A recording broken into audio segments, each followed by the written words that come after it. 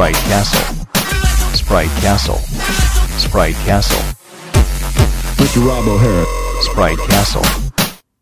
Hello and welcome to Sprite Castle, the show in which I play, discuss, and review Commodore 64 games. My name is Rob Flack O'Hara, and on this episode of Sprite Castle, I will be discussing Wizard of Wor. How many official versions of Wizard of Wor have been released for the Commodore 64? You'll find out the answer to that question by listening to this episode. But before we get started with this episode's game, let's check the Daily Sun for this week's Paperboy headlines.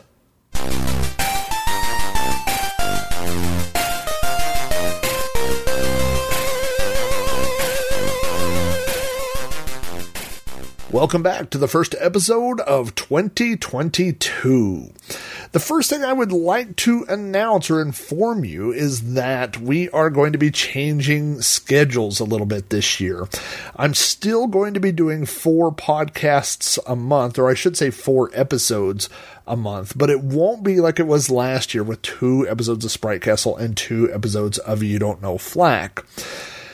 I'm changing things up a bit. I'm introducing one new show. I'm bringing back one old show, and I'm continuing the 2 shows that I'm doing now.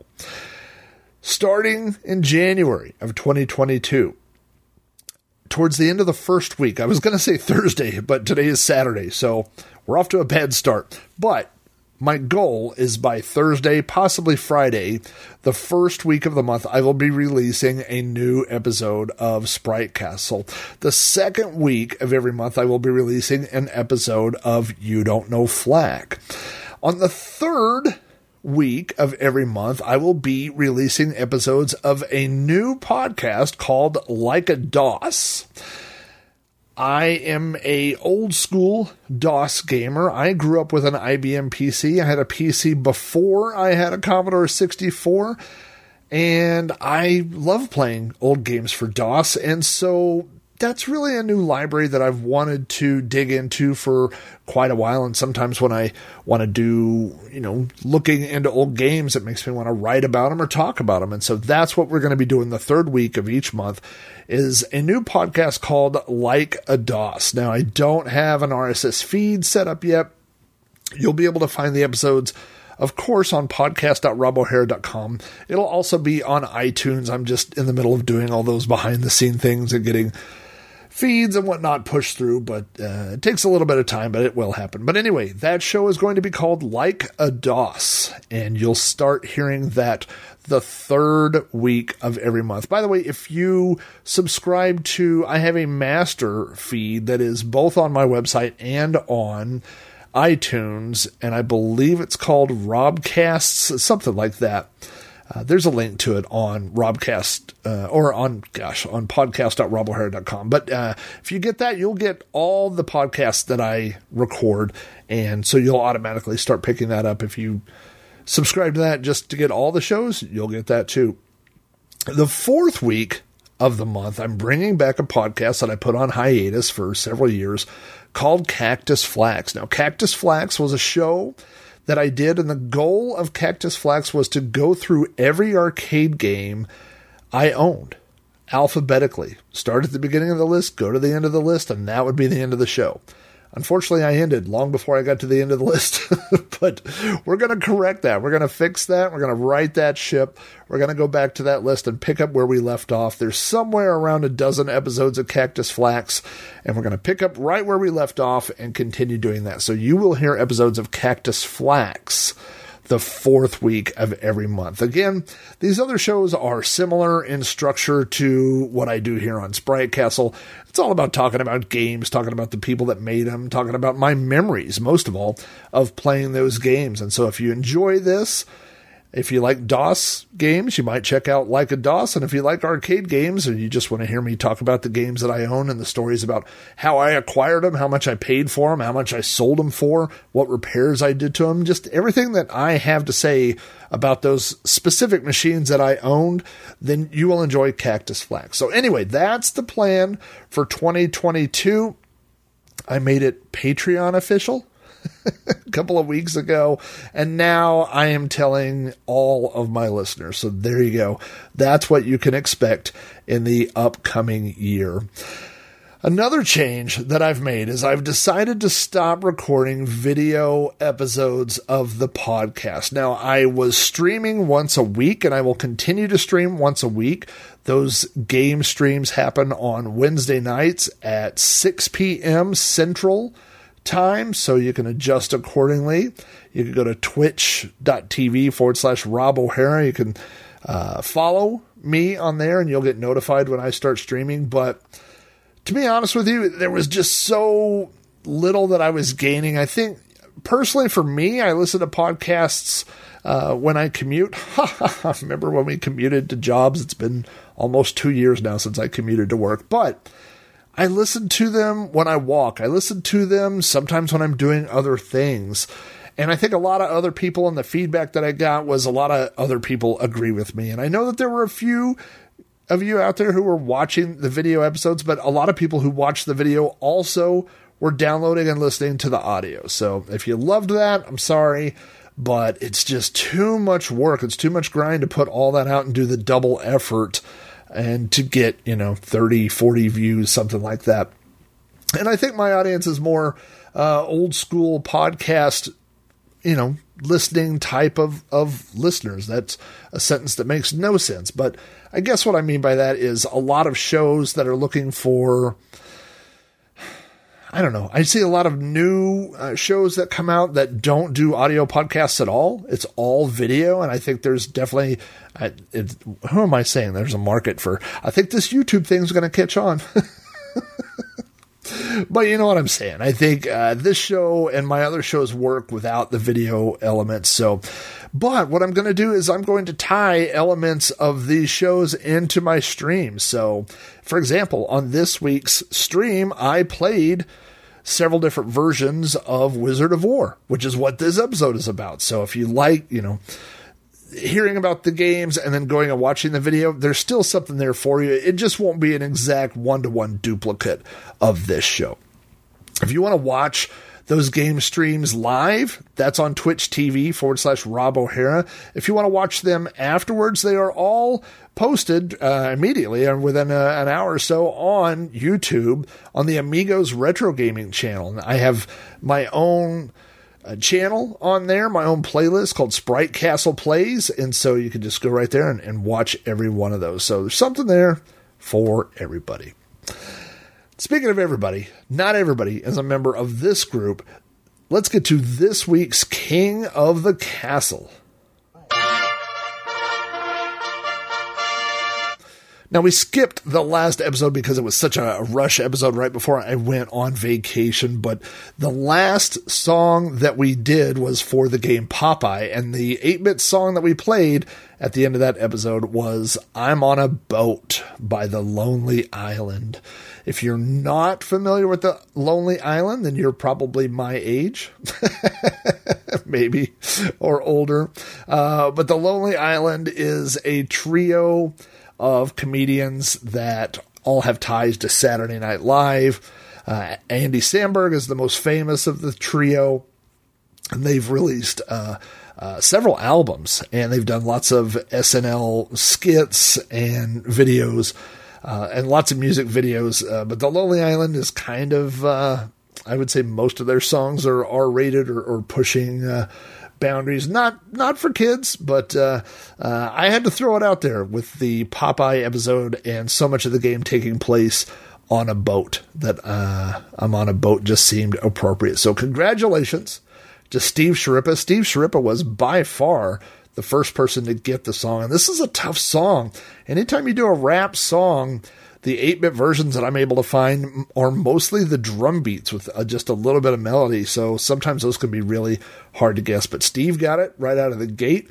We also had successful VIP members, Daniel Jalapa and Kevin Deal, who did a lot of detective work going around and trying to find different songs, and he did a lot of work to get that. And Sask Punisher was also able to guess that. So congratulations to those kings of the castle. And by the way, Sask Punisher also asked if I could give a shout out to Ron Mosh Earl, who he said they sometimes work together on guessing the songs, and that's great. And Sask Punisher brought Ron Mosh Earl along to the VIP room. So, hey, Ron, I got something for you. Why don't you just stand right over here? Just stand on this little square right here on the bridge. And meet my pet alligators. You don't bring a +1 to the king of the castle, the VIP room. What are you trying to do over there, Sass Punisher? I had to drop you into the alligator pit, but, you know, you got the song. So he's already through.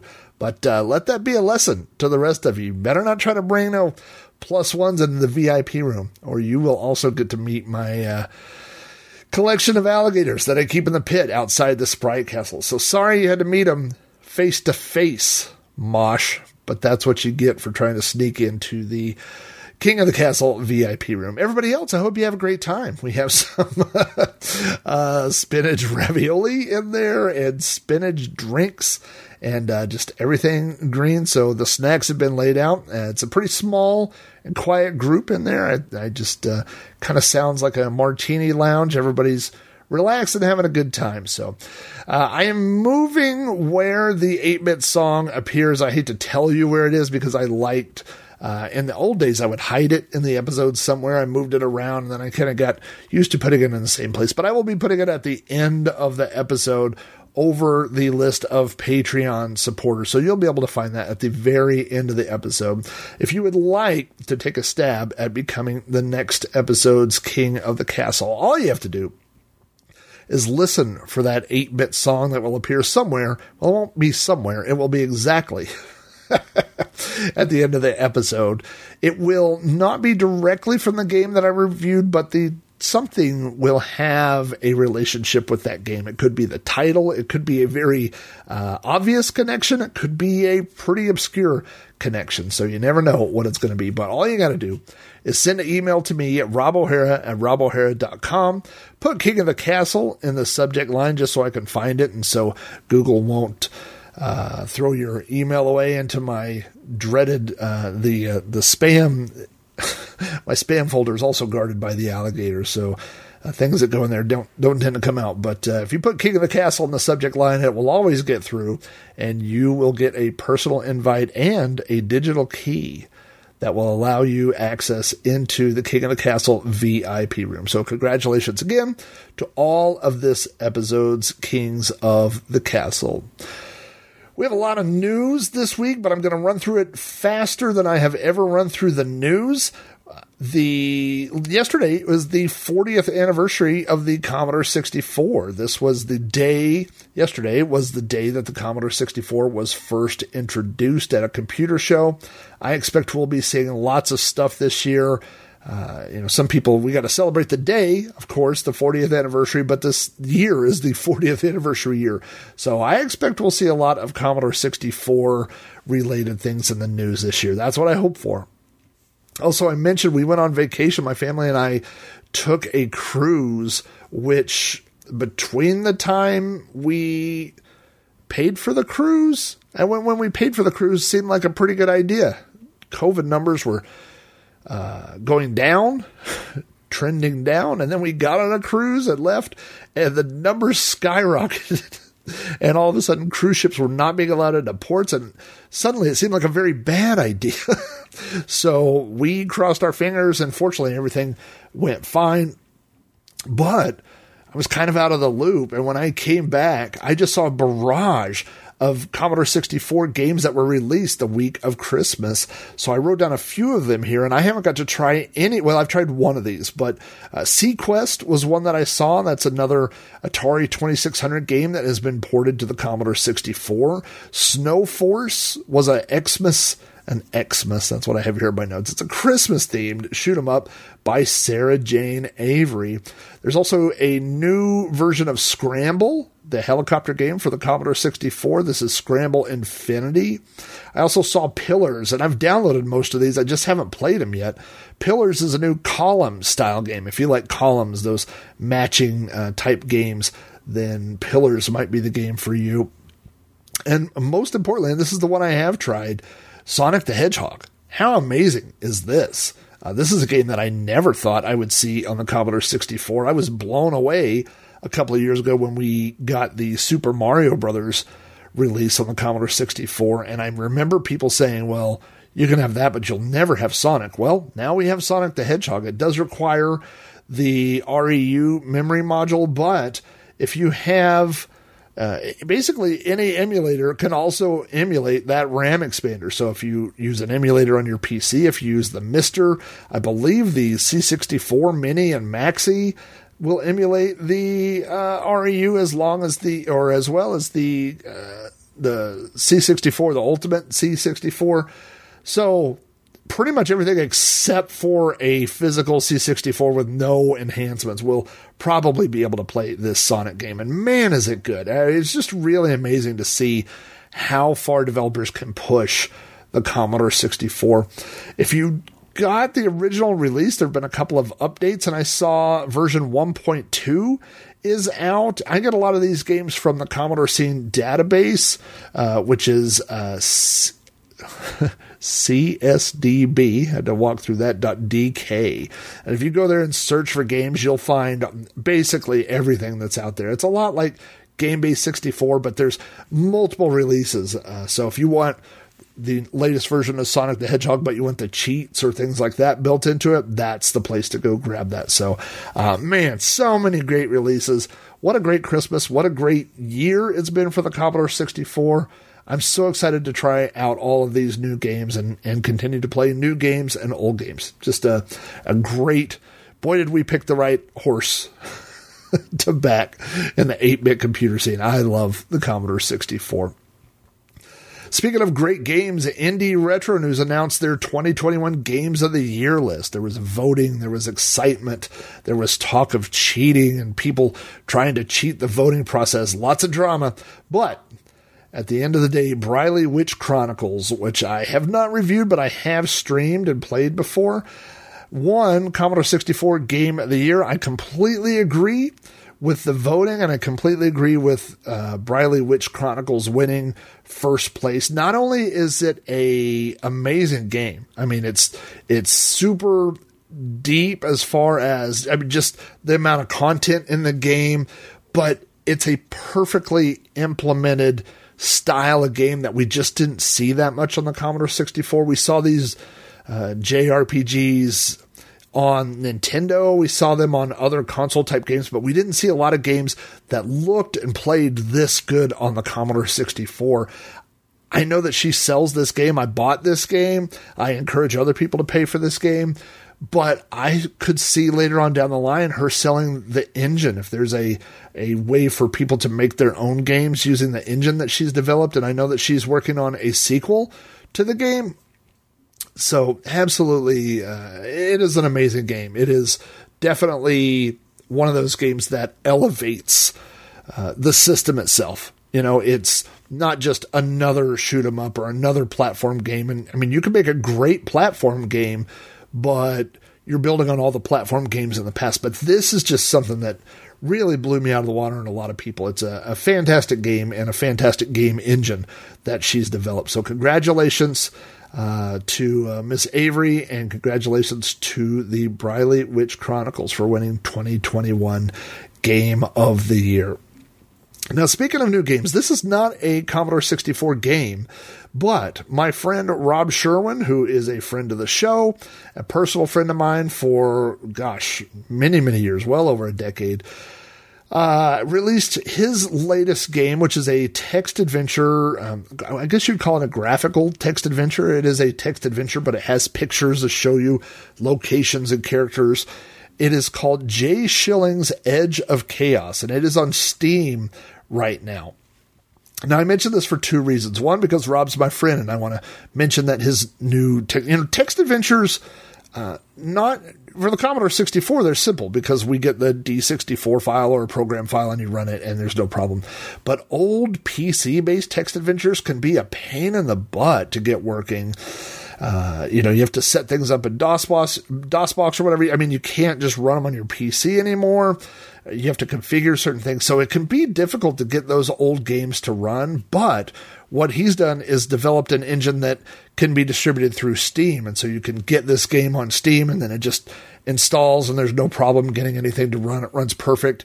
And I believe it is there are versions for Linux and for the Mac and for the PC. Now, to tie into that, what I'm asking of you as listeners is to send me your favorite, either your favorite text adventure that you've ever played. This can be something from 1980. This could be something from 2021. Doesn't matter. But I would like to know what your favorite text adventure game, if you played text adventures, and any text adventure memories that you have. And why would I be asking for this information? Well, for two things. Number one, next month, I'm going to be reviewing a Commodore 64 text adventure. I'm not sure which one yet. There's some that I've beat. There's some that I haven't, but so I'm not sure what I'll be going back and looking at, but we will be doing a text adventure next month. The other thing is Rob Sherman has shared with me a free download code on Steam for his game. So I will be randomly selecting one of the listeners, whoever sends me their submissions in. I'll put all those names in a hat. I will pull one of the names out of the hat, and by hat, I mean randomized list on Excel. And that person will win a free download code to get Rob Sherman's latest game, which again is Jay Schilling's Edge of Chaos, which, by the way, I did play and I beat. It's a detective noir type game, but if you know Rob Sherman, he has a very edgy and kind of dry sense of humor. Some of the jokes literally, it just had me laughing. My wife came in and was like, "What are you watching YouTube?" I'm like, "No, I'm playing this text adventure," but I just laughed so hard during the game. So, anyway, you want to send me your favorite text game or your favorite text game memories, or both, of course. And I'm going to be putting some of that stuff into next month's episode, and I will be giving away a download code to Rob Sherman's game. So, all right, that's enough about text games. Finally, I just wanted to throw this out. This isn't really news, but next to me, I have a stack of 3 boxes that arrived all on different days. One is a brand new microphone, one is a brand new audio interface, and one is a brand new mixing board. Now, the reason I mention that is because all of those things came directly from Patreon donations. Patreon funds, however you want to say that. I always try to reiterate the fact that most of the money that comes in through Patreon, I try to reinvest directly into the show. And I've been talking with Sean, my partner, on Throwback Reviews, and we've been trying to get this microphone and the setup in this room to sound better. And there's just certain limitations that I have. There's just an echo that's always going to be here. There's a hollowness that's always going to be here.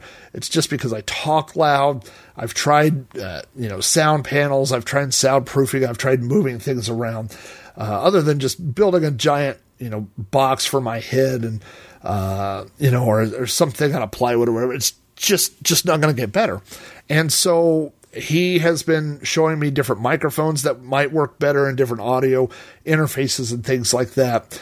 And so that's what I've purchased. And I just wanted to share that. Now, obviously, again, you're not going to hear a difference on this episode because everything arrived over multiple days, and the equalizer or the mixing board, which is the last thing I've been waiting for, just showed up yesterday. So I haven't had time to unbox everything, hook it all up, but that is my goal. Hopefully between now and You Don't Know Flack next week. Definitely I will do that. But I'm really excited about it, but I just wanted to share that with you, that when people go, "Oh gosh, I don't really want to sign up because, it's just a few bucks a month or whatever." Well, those few bucks a month add up. And then after a month or two, they add up to where I can upgrade equipment and put out better sounding shows. So, I just wanted to let people know that that's what happens to the money. So I'm really excited in 2022 about upgrading the sound. And one of the other things, one of my listeners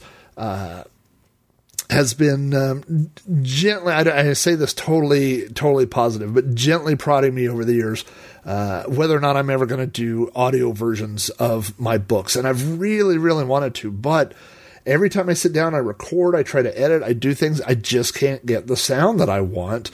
I've tried everything from moving all my equipment into the closet to, literally making tents with quilts and things like that, which is not really practical if you're going to record, things that are going to take a month at a time. So, I think this new setup is going to allow me to do that. So I'm super excited about that. I'm super excited about 2022 going into the new year and all the cool stuff we have planned. So I hope that you've enjoyed listening to the shows in the past. I hope you enjoy listening to the shows with the future.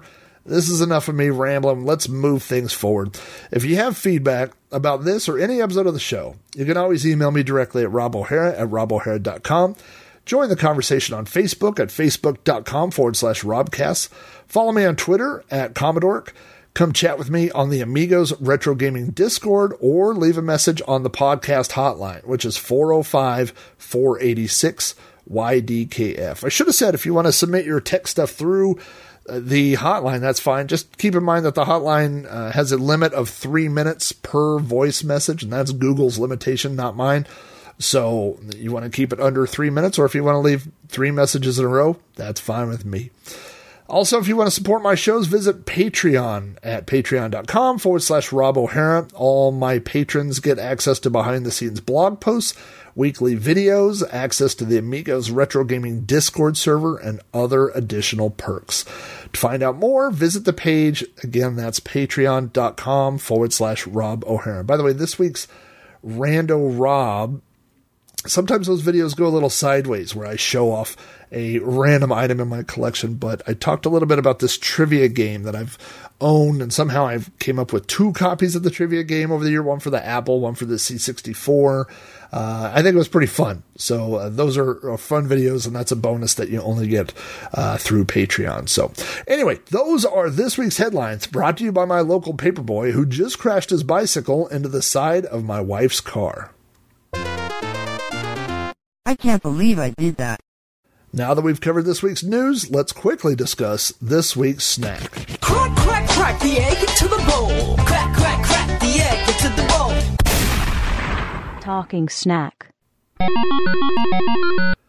This week's snack is not really a snack, it's a drink, and you may find it odd, but it is a bottle of Michelob Ultra. Which I'm going to tell you right up front, not my favorite beer. But there's a reason that I've had a couple of Michelob Ultras over the past week. And that is because shortly before our cruise, when I went to, I went and had my yearly or bi-yearly, whatever it is, a checkup. I had blood work done, and the doctor said, "Ooh, you see this A1C number? This is not good. Your A1C number was well below the line where there's 3 areas on the old A1C meter, if you're not familiar.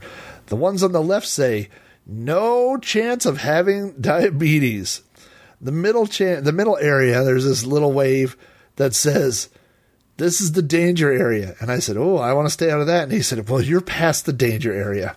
My A1C has gone up almost 4 points. Which is not good. And it's over 2 years. And the doctor basically told me the reasons why that is. And that is by, not moving. He says, what do you do? I said, well, I've worked from home for the past 2 years. And he says, yes, I'm getting a ton of that. I'm getting a ton of people that are all of a sudden having, bad numbers on their yearly physicals because of that. And, so, I got the Riot Act read to me by the doctor, and then I got it again read to me by my wife, who loves me dearly and only wants the best for me. Now, I have to fess up on one thing, and I think I've admitted this in the past, but I don't always eat everything that I mention on Talking Snack. I've had concerned listeners email me and say, gosh, you list a lot of bad stuff on Talking Snack, I'm worried. And I have to fess up and say, well, all those treats and desserts and stuff I don't always eat. Sometimes, and of course, sometimes Talking Snack is about old memories of foods that are related to gaming and computing and things like that, or things that are, related to the game. But one of the things I do every week is after work, one day a week, I go out with a friend of mine and we go have dinner and we have a few drinks and the doctor has said, you might want to start looking at carbs. And by might, like it's underlined with a red marker.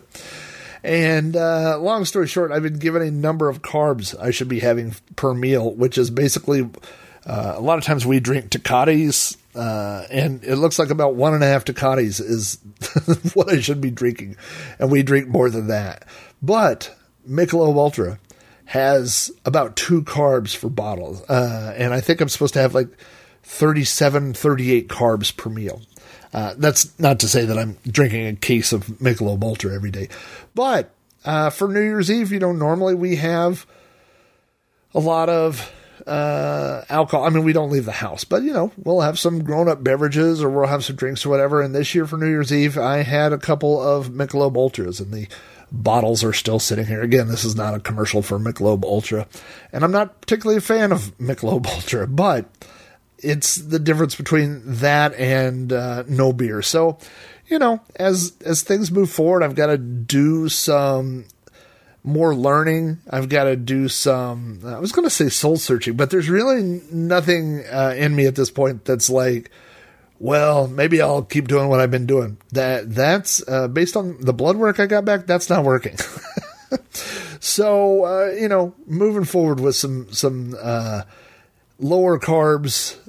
We've cut a lot of stuff out of the diet. I have to go back, for 90 days from that first test and take another test, and see how the medication is working and how the diet and the exercise stuff is affecting those numbers. And so my goal is to get it out of that red zone and at least back to the middle zone in 90 days and then, take another look at stuff. But that's my immediate goal. So there's some things I won't be eating. Maybe I will be a little bit more transparent on Talking Snack, and I will say, I will mention things, but I won't always, sometimes I do eat them, but maybe I won't eat them. Maybe I'll just mention them as snacks or whatever. So, I'm not going to, Talking Snack's not going to be a salad every month. I'm not doing that.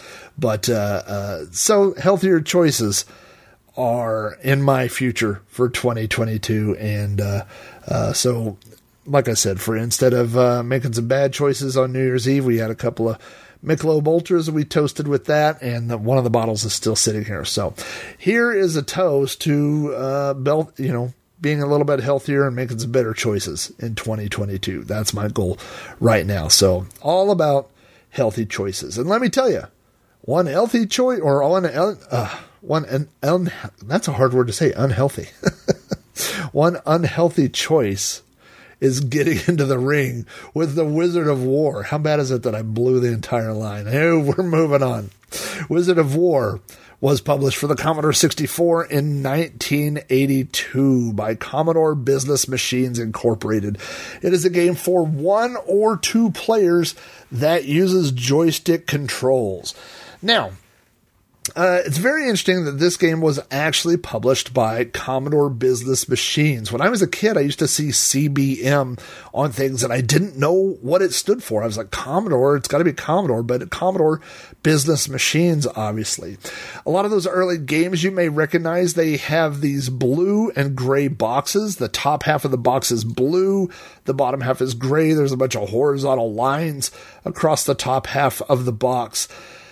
Commodore published a lot of early games. They published Jupiter Lander, Seawolf, Omega Race, Gorf, Night Driver, Kick, Satan's Hollow. They also produced a lot of early text adventures. They did the original Adventureland. They produced Zork, all the Zork games, actually 1 through 3. A lot of the Infocomp games they produced. They did Hitchhiker's Guide, Suspect, Planetfall. So they published a lot of games, but only early on in the Commodore life. I think from 82, 83 to about 85 is the biggest era of CBM published games. Now, the arcade game, which was released by Bally Midway, was developed. The credits go to Nutting and Associates, which was founded by Dave Nutting, who was born in December of 1930 and died in September of 2020. Dave Nutting got his electronics training, or he cut his electronics teeth in the Army Corps of Engineers. And after he left that, one of the first things he did was he designed this electronic IQ computer. That was in 1967. It was this handheld kind of thing that supposedly would give you an IQ score. He is credited with coming up with the first microprocessor pinball design, which was used by Bally and then bought by Bally Midway. And so around that time, this is the very early 70s, he formed Nutting Associates. So this was his company. His brother joined him, and these guys did a lot of electronic development, sometimes for other companies. And in 1971, in fact, they teamed up with Nolan Bushnell to produce Computer Space, that first arcade game that everybody's seen with the sparkly green fiberglass, or any of the colors that you've seen. Anytime you see a Computer Space machine, whether it's working or not, is always special. They produced Gunfight. They did Seawolf. They did Wizard of War and Gorf. They also did Baby Pac-Man, which I thought was pretty interesting, which makes sense since they had a relationship both with Bally Midway and pinball. So they worked on a lot of interesting arcade games. Dave Nutting, the guy that we're talking about here, published 2 books. One was called Language of Nature, Quantum World Revealed in 2005. And he released a second book in 2012 called Secrets of a Creative Mind. So, super interesting guy. Now, this version for the Commodore 64 was programmed by Jeff Brute. Jeff also did the Gorf port, and he did a game called Mindbenders, and he also worked on graphics for International Tennis, which was also a CBM production.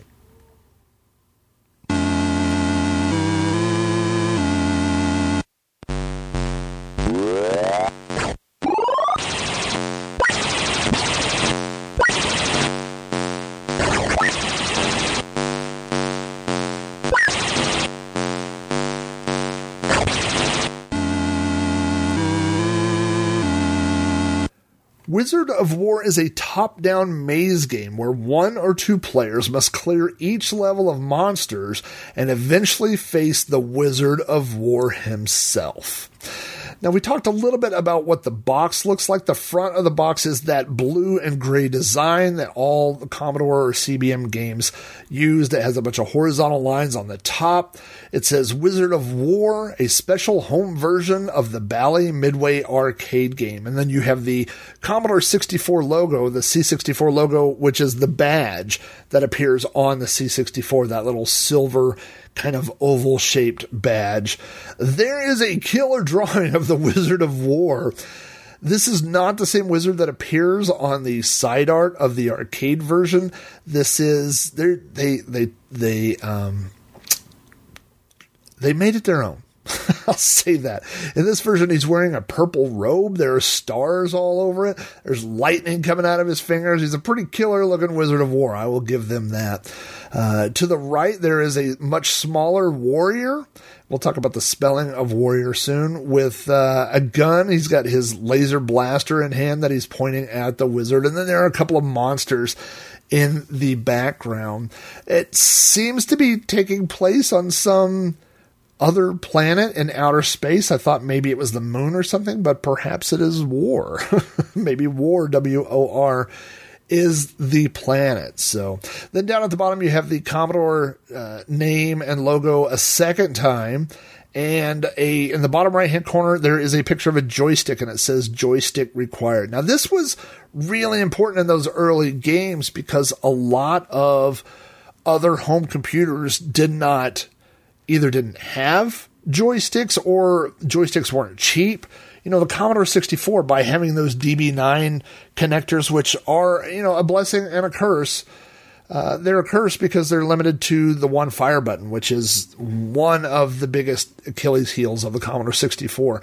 But everybody had Atari 2600 joysticks in a junk drawer under their TV or in a closet.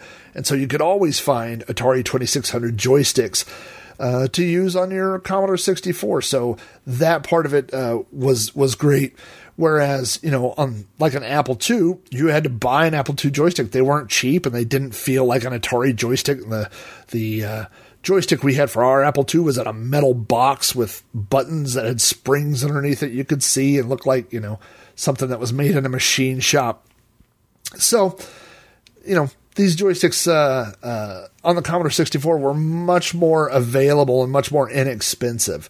So, but it was kind of that selling point that they would tell people, hey, not only does this allow you to play with a joystick, but a joystick's required. So the back of the box has multiple screenshots from the game, and then each screenshot has a couple of lines that kind of push one of the features of the game. For example, the first one says 1 or 2 players, and then there are a few lines about that. One says invisible maze, and it talks about how the maze can appear and disappear throughout the game.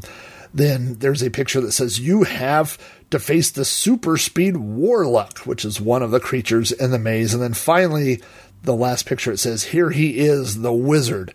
Can you beat him? And so that sells the idea that eventually you will have to face the wizard himself, the Wizard of War. I looked through the manual. There's lots of interesting things. There's interesting things. All the scores for each creature are listed. There's some other things, but I thought this was very interesting. Wizard of War was originally released as a cartridge. I believe the only official release was through a cartridge. Well, later there are cassette versions, but in the manual, it seems like they justify the reason why it is on a cartridge. And it says, this program, Wizard of War, is designed in cartridge form for some very important reasons. The cartridge format brings you easy loading, program protection from accidental erasure, and long-term reliability. But most important, it means that you're getting a quality-controlled, pre-tested program that should work first time, every time. So that's some interesting points to make about cartridge games. It says, number one, it brings you easy loading. Well, in the early days of the Commodore 64, I suppose that the load commands could have been off-putting. They were not, load, quote, asterisk, quote, comma, 8, comma, 1. It doesn't roll off the tongue. So being able to turn your Commodore off, insert a cartridge, and turn it on, it is simpler. So I will give them that. That is easy loading. Program protection from accidental erasure. There are a lot of things that can erase a disk. You can manually damage or delete a file, or you could put the file on a windowsill, or you could, as the old wives' tale went, you could attach it to your monitor with a magnet, or put it on top of a microwave, or touch it, or lick it, or all sorts of things are not good for floppy disks. So that's another interesting point, is that it does protect it from accidental erasure. And then it says long-term reliability. I have a Wizard of War cartridge. It says copyright 1982. I tested it this week. I plugged it into my SX64, turned it on. It runs great. So I will give them that. That cartridge is 40 years old at this point. It still works. So long-term reliability, +1 on that. And then it says you're getting a quality-controlled, pre-tested program that should work first time, every time. I'm not really sure what that's referring to, like discs wearing out over time. It says that it's pre-tested. I don't know why a cartridge would be easier to pre-test than a floppy disk version, so I'm not really sure what point they're making there, but I will say everything else that they said is true. It is easy to play, the cartridge version. They last forever. I've stored mine in a hot attic and a cold garage, and now it's in a drawer in my computer room, and it works as good as the day I got it. So I do like to talk about loading screens on games, but there are no loading screens, not in the official version, because this is a cartridge. There are some re-releases later that added additional artwork, and those are really cool, but the original version is a cartridge. So you put it in, the game pops up to the menu screen, which starts off with the high score table. It shows the list of high scores. Press fire to begin. There are no initials on this version, which I believe is accurate to the arcade game. And I have to double check that. I shouldn't have said that. I should not have let that come out of my mouth. But it keeps track of the scores, but not your initials. Now, what's interesting about this game to me, especially when you play really, really early releases, is that there weren't standards yet. And I don't mean standards of quality. I mean, there are things that we assume when we play a game. What's a good example? Well, like a shoot 'em up. If I say horizontal shoot 'em up, you probably don't think of the ship as being at the top of the screen shooting down at things. You think being at the bottom shooting up. And that's something that over time, that's just what we assume. You know, if you're playing a beat 'em up style game, you kind of assume, like Double Dragon or Teenage Mutant Ninja Turtles or any of those things, that you are going to be moving from left to right. If you move from right to left, it feels awkward. It feels not,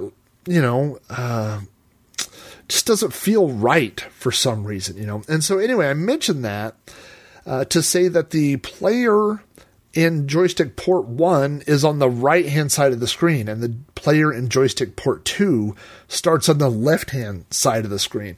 That is counterintuitive to what we are used to in playing video games. We're used to player 1 being on the left, player 2 being on the right.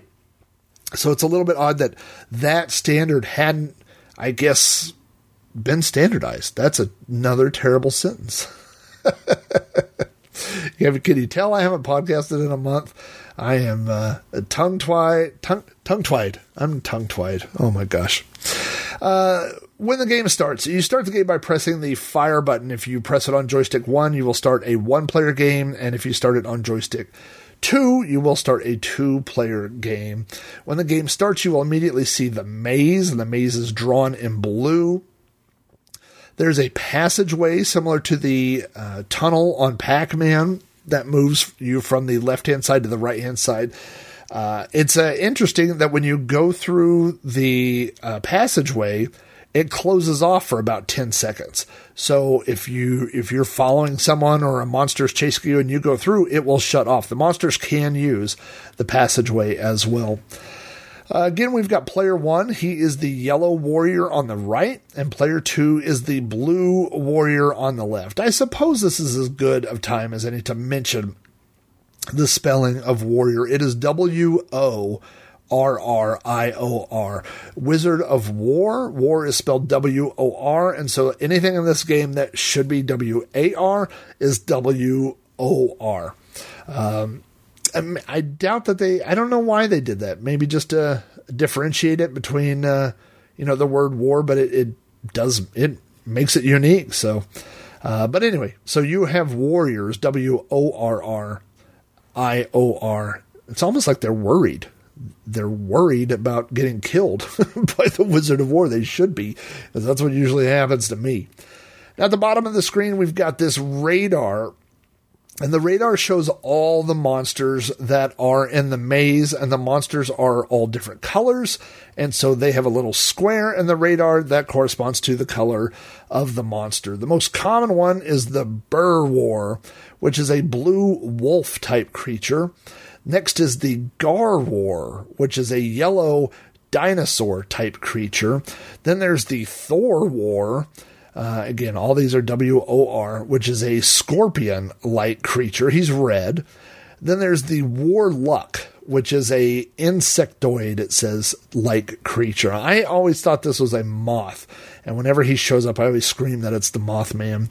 And finally, there is the Wizard of War, who looks like a little wizard. He is blue, and he's very, very fast. When you see the Wizard of War, you will know it. So the blue monsters, it's easier to call them by their colors, the blue, yellow, and red. The blue ones are the most common, and every level starts off with 6 of those. The Gore Wars and Thor Wars, which are the red and yellow ones, can turn invisible.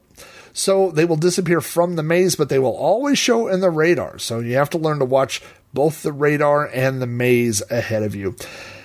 There are no more than 6 enemies on the screen at any given time. Now, this is very convenient for the Commodore 64 hardware because we can draw 8 sprites at a time. And so to have 6 monsters and 2 warriors, very convenient for our little system. Now, there's an explanation. Sometimes, when you kill certain kinds of monsters, other monsters appear. It's a little complicated, and so I've cut and pasted this paragraph directly from Wikipedia. So this is from the Wikipedia article about Wizard of War.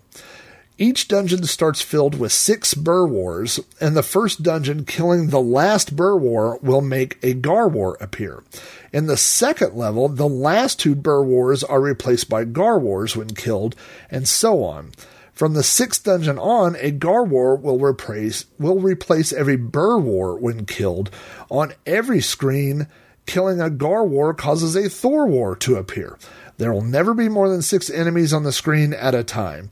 From the 2nd dungeon on, after the last Thor War is killed, a Warluck will appear and try to escape through one of the side doors. That's the Mothman.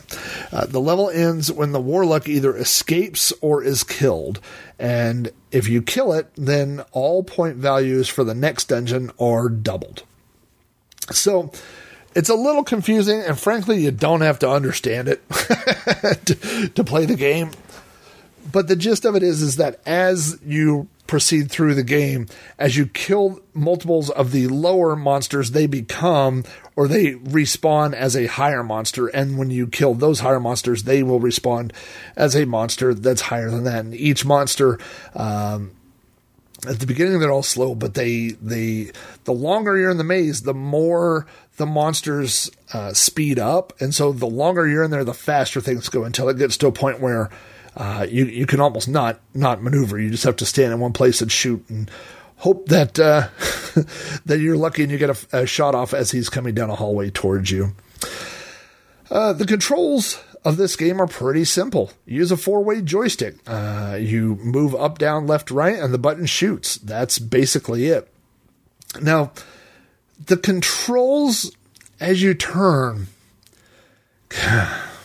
And I think the real version, the arcade version, is the same way. But what ends up happening a lot is if you're right next to a wall, like if you're... gosh, how to explain this? Once you start down a hallway, if you press left or right, it's still going to keep moving you forward. Automatically, it will move you forward. It won't... If you're going up and you want to go down, you have to pull down. If you hit left or right, you're going to keep going up, which sounds intuitive, I suppose. But what happens is if you're standing in a corner and you're like trying to shoot to the left and trying to shoot down, let's say you're in the upper right-hand corner of the maze. So you're trying to shoot left and you're trying to shoot down. If you go over 1 pixel to the left and then you pull down, it's not going to go down. It's going to keep moving you left until you get to the next available hallway to move down.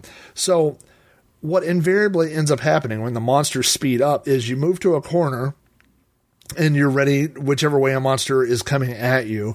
And then when they come, you try to turn, but instead you end up walking forward. So you don't turn, they kill you in the back, and that's that. So it's takes some getting used to. You have to play it a little while and get used to the way that the guys move. Once you do it, once you get it, it's pretty simple. But there's just a weird movement thing that happens.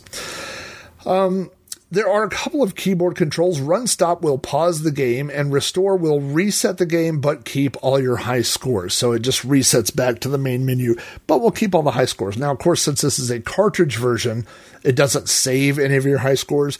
There have been releases, again, on Commodore Scene Database. There are other places to find these where they've been updated for the disc version, and they will save your high score. And they've also been updated to include your initials as well, which is a great upgrade. So I played a lot of Wizard of War on the Commodore 64 this week. My strategy advice to you, number one, you have to watch the radar. Again, as the levels move forward and you get more of the yellow and green bad guy, or yellow and red bad guys, they disappear. So you got to watch the radar and see where they are, because they will disappear and sneak up right behind you and appear. This is a 1 or 2 player game. You can play it by yourself and it's a good game. If you play with another friend, it's a great game. And like every 2-player game, and I'll talk about this in my personal memories, but you can either decide, you can do one of 3 things. You can agree to work together. Say one of you stays in the bottom half, one stays at the top half. You can declare all-out war and just say, hey, the other guy is fair game. Or you could do what I like to do, which is make the truce and then accidentally shoot the other guy and make it seem like it's an accident, which you can only pull off once or twice before they figure out what you're doing. And then you have, inadvertently perhaps, declared all out war on your friend.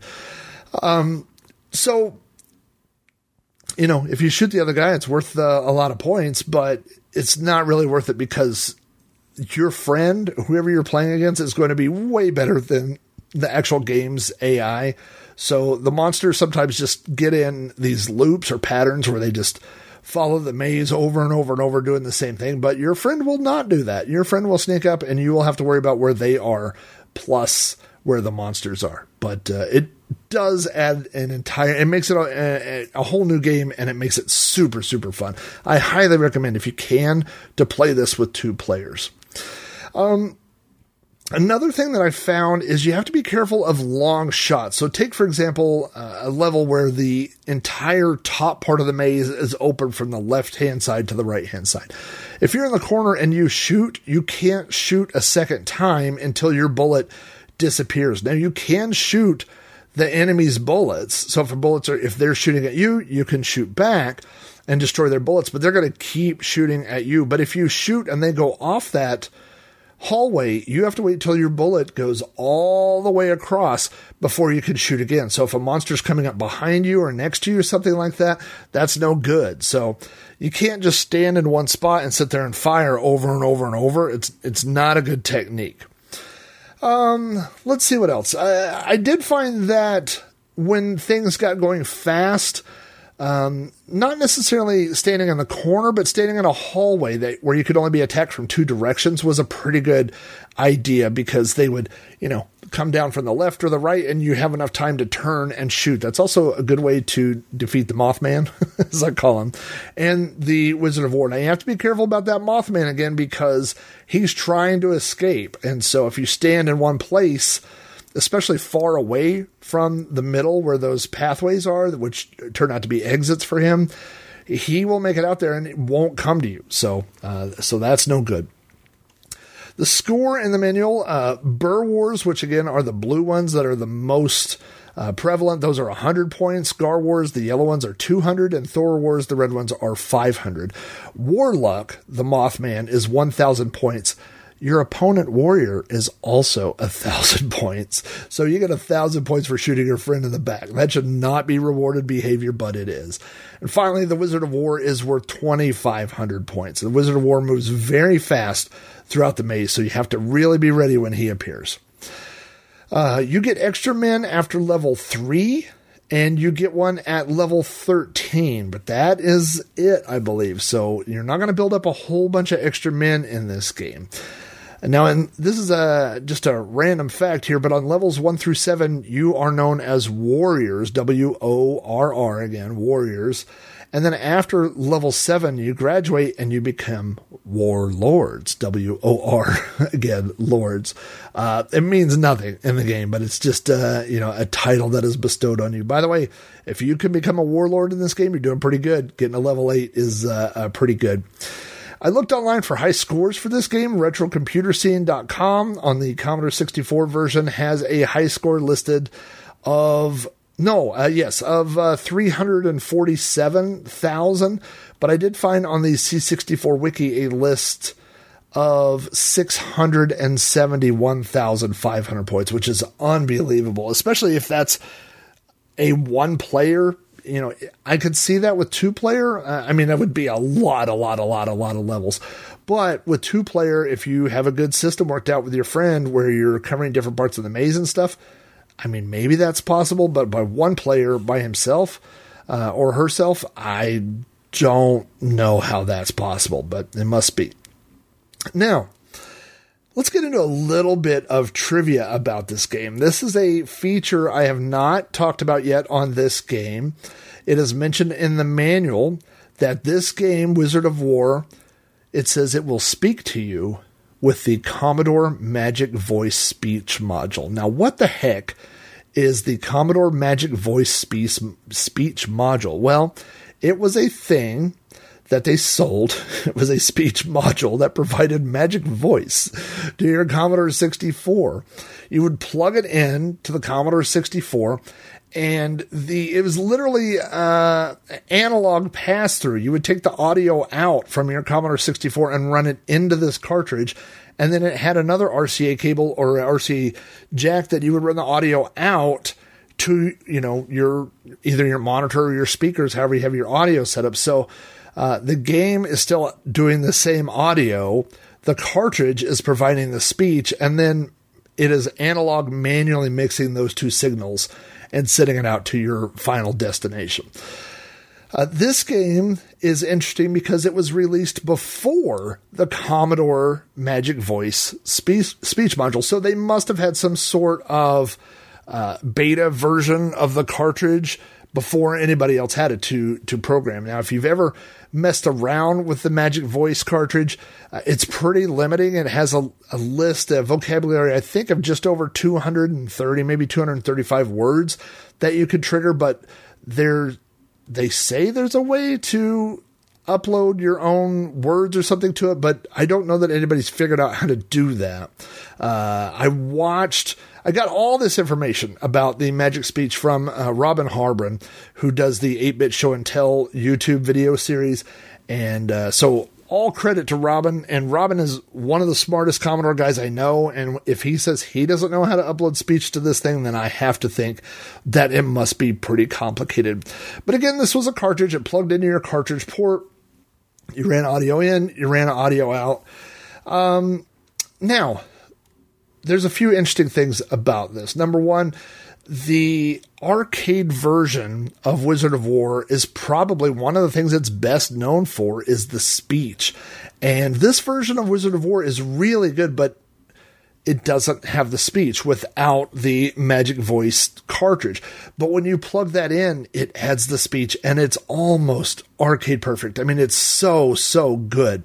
But there's so few programs that use that Magic Voice module, and it's really kind of limited in what it could do that not very many people have them. So Robin found a hacked version that has the speech put into it, that it will play the voice samples without needing the Magic Voice cartridge. I'm not going to tell you the name of the group that released it or the link. If you want to find that, go over to Robin Harbron's 8-Bit Show and Tell YouTube video series and search for his episode on Magic Voice. I don't want to steal links right out of his video, so you can go watch that. If you're into Commodore stuff, it's interesting to watch anyway, and you can see, or you'll be able to hear, Wizard of War and Gorf being played with those audio samples. And if you look down or if you watch the video, you will find another version that has been released that has the audio samples put back in. That's all software driven, no additional hardware needed. So that is pretty cool. And that's maybe the final version of Wizard of War. I mean, that would be the best version to own on the Commodore 64. I didn't find a lot of old magazine reviews because I think there weren't a lot of Commodore magazines right when it was released. Lemon 64, the average review is, or average rating is 8.4, which is pretty amazing. That's pretty high for a game that was released, in the Commodore's first year, the first year of their library. It holds up, there's not a lot of people that say it's a terrible game. It is still fun today. The arcade version of Wizard of War was ported to a lot of things that was released again in the arcade in 1980. In 1982, that's when we got the Atari 2600 version and the Bally Astrocade version, which I've seen streamed online. I think the Amigo Aaron, streamed that version, and it is probably the best game on the Bally Astrocade. I mean, the best looking game. It is nearly arcade perfect. 1983, there's Atari 5200 and Atari 8-bit versions that were released as well. Now, let's talk a little bit about the trivia question that I mentioned at the very beginning of the show. I am not an expert on the Commodore Max. I don't know very much about the Commodore Max, but the Commodore Max is a Commodore computer that was released in Japan between the VIC-20 and the Commodore 64. And it contains features from both machines, I guess is the easiest way to say it. It has the graphic and sound capability of the Commodore 64, but on the back, it's lacking most of the major ports. There is no place to plug in a disk drive, for example. It's, looking for cartridges mostly. And so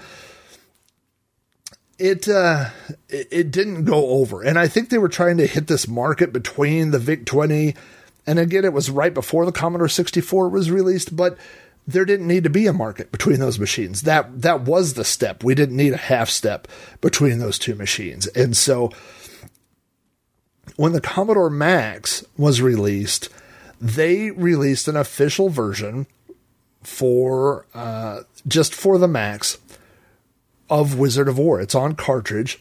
On my stream last week, if you go out to my stream, I played this version because they have it for the Commodore 64. It's not good. It's really not good. The graphics are not good. They don't look like the arcade game. The characters are not animated. So your warrior just kind of floats around with his legs doing the splits. It's really fast. It's really hard. The enemies don't look like the enemies in the arcade game. It's just not a good port. It looks like something that was programmed by someone who maybe this was their first game that they made for a Commodore computer. I'm glad that Commodore decided to go back and re-port Wizard of War for the Commodore 64. The version that we got on the 64 is fantastic. There's just not that much to complain about. So you can play the version for the Commodore Max. They have that on the C64. You can also play the C64 version. So there have been many updated versions of Wizard of War. There are lots of compilations for other consoles that have included Wizard of War. One of the most unique ones I found was one called Bomber Warriors of War.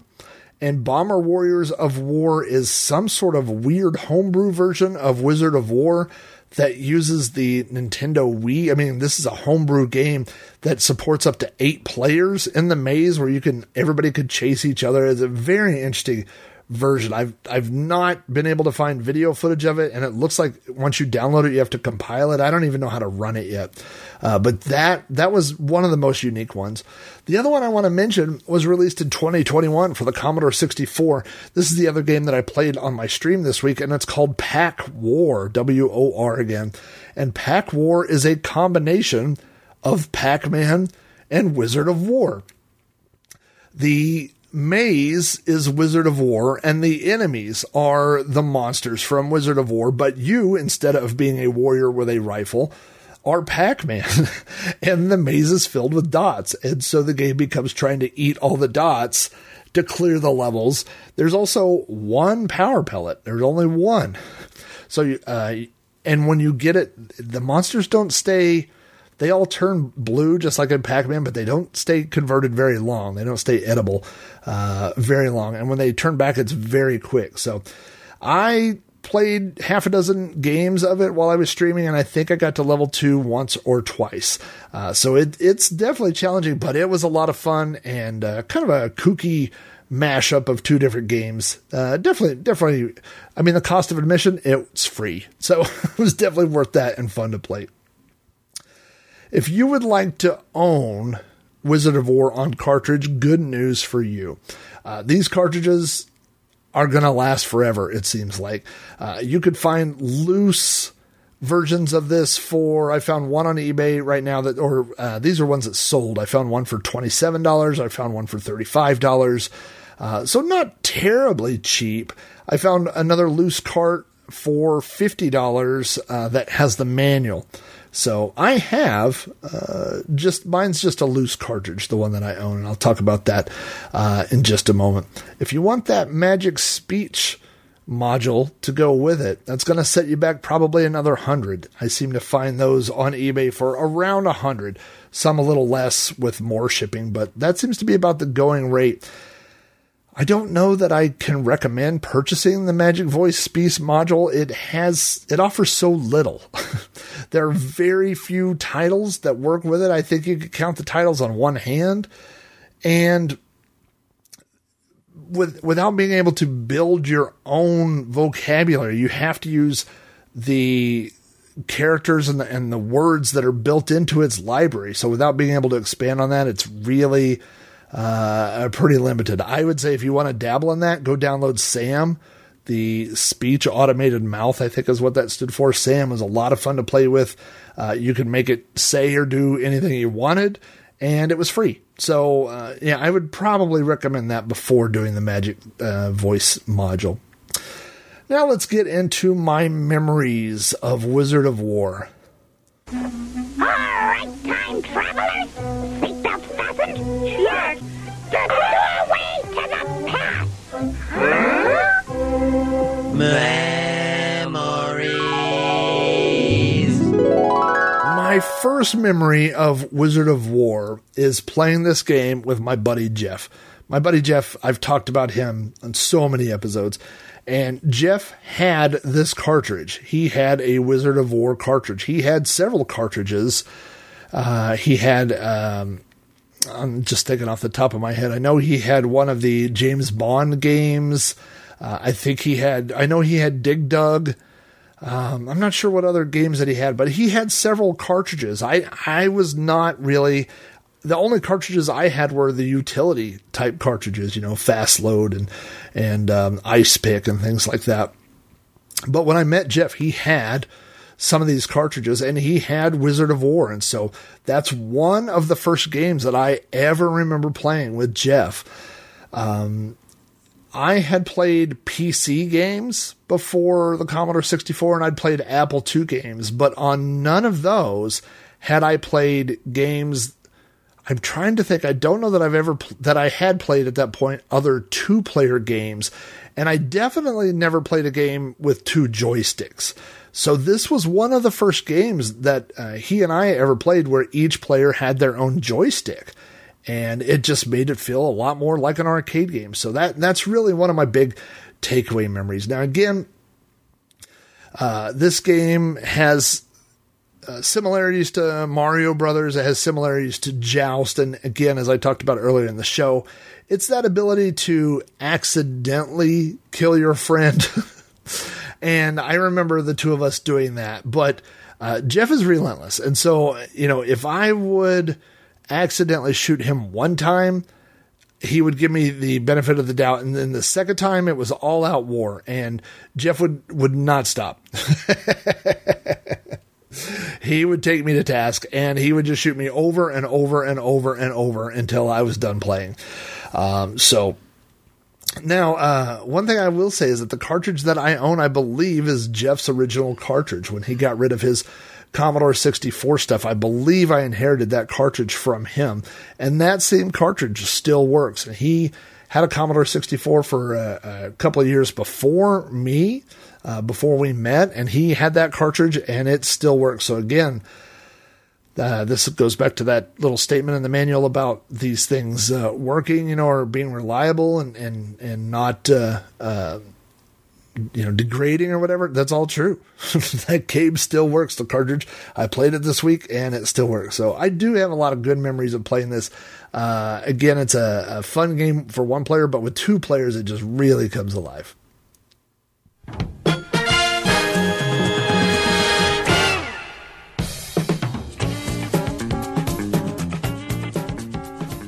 For graphics, I give this game 5 out of 5 wizards. It looks so close to the arcade game, I have no complaints at all. For music, I give it 4 out of 5 wizards. I didn't really talk about the music, but we have this, the notes that begin each level, and it's just like the arcade game. It's just great. The sound effects, again, I give it 4 out of 5 wizards. It has all the sounds. It's fantastic. Overall gameplay, I do give it 4 out of 5 wizards. It is a fun game. Again, it's fun with 1 player. It's better with 2 players. It's challenging. It seems like it's going to be simple, and by the 3rd or 4th level, you're convinced it's not going to be simple. Just a fun, fast, arcade conversion for the Commodore 64 that has held up over time. Thanks again for tuning in to Sprite Castle. As always, if you have feedback about this or any episode of the show, you can email me directly at robohara@robohara.com. Join the conversation on Facebook at facebook.com/robcasts. Follow me on Twitter at Commodore. Come chat with me on the Amigos Retro Gaming Discord, or leave a message on the podcast hotline, which is area code 405-486-YDKF. All Patreons of my shows get behind-the-scenes blog posts, weekly videos, access to the Amigos Retro Gaming Discord server, and other additional perks. To find out more, visit patreon.com/Rob O'Hara. Sprite Castle is available from iTunes, Spotify, Google Podcasts, the RSS feed at podcast.robohara.com, and through the official Amigos podcast feed at anchor.fm/Amigos podcast. To hear more podcasts from me, like You Don't Know Flack, Cactus Flax, Throwback Reviews, and Multiple Sadness, visit podcast.robohara.com for links to these shows. Many of the news, articles, and game details for Sprite Castle come from websites such as Commodore News, Indie Retro News, Vintage is the New Old, the Commodore Scene Database, Lemon 64, and Moby Games. Thanks again for listening. Now get back to warring with wizards, and we'll see you here next time on Sprite Castle.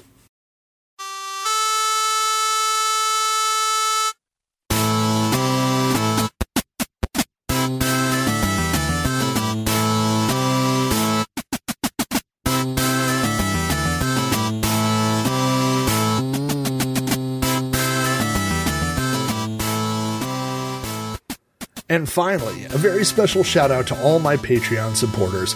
For January 2022, this includes my 8-bit supporters, Alan Hennessy, Alan Hudgens, Armadon Restel, Brian Barr, Carrie Clanton, Chris Albright, Chris Folds, C. Dubs, Cowbird Boy, Dan Paradroid Heavey, Dave Velociraptor, David Hearn, David Modalak, Eric Strayanisi, Garrett Allier, Gary Heather, Graham W. Vebke, Hacker Radio, Jake Nonamaker, Jason Warrens, John Bodokar Schaller, John Treholt, Jose Cazada, Joshua Eckroth, Mark Alley, Mike McLaughlin, Mitsuyama, Mr. Bundy, Mr. Wacky, Nathan Degenhart, Olav Hope, Patrick Markey, Brad Max, Rydar and Christopher Bow, Retro Trace, Rick Reynolds, Robot Doctor 82, Roy Jacobs, Scooter Prime, Scott Lambert, Scott Meredith, Scrap Arcade, Stephen Burt, Steve Rasmussen, The Slow Norris, Travis Gossi, Zeke Pavsky, Zerfall, and the mysterious Cobra Kai. Extra special thanks to my 16-bit supporters, Bill Spear, Boat's Head Tavern BBS, Dan Creek, Dave Zilli, Edward Smith, John Morrison, Matt Nicholson, Matt Smith, Scott Von Drasic, Steve Sharippa, and Vintage Volts.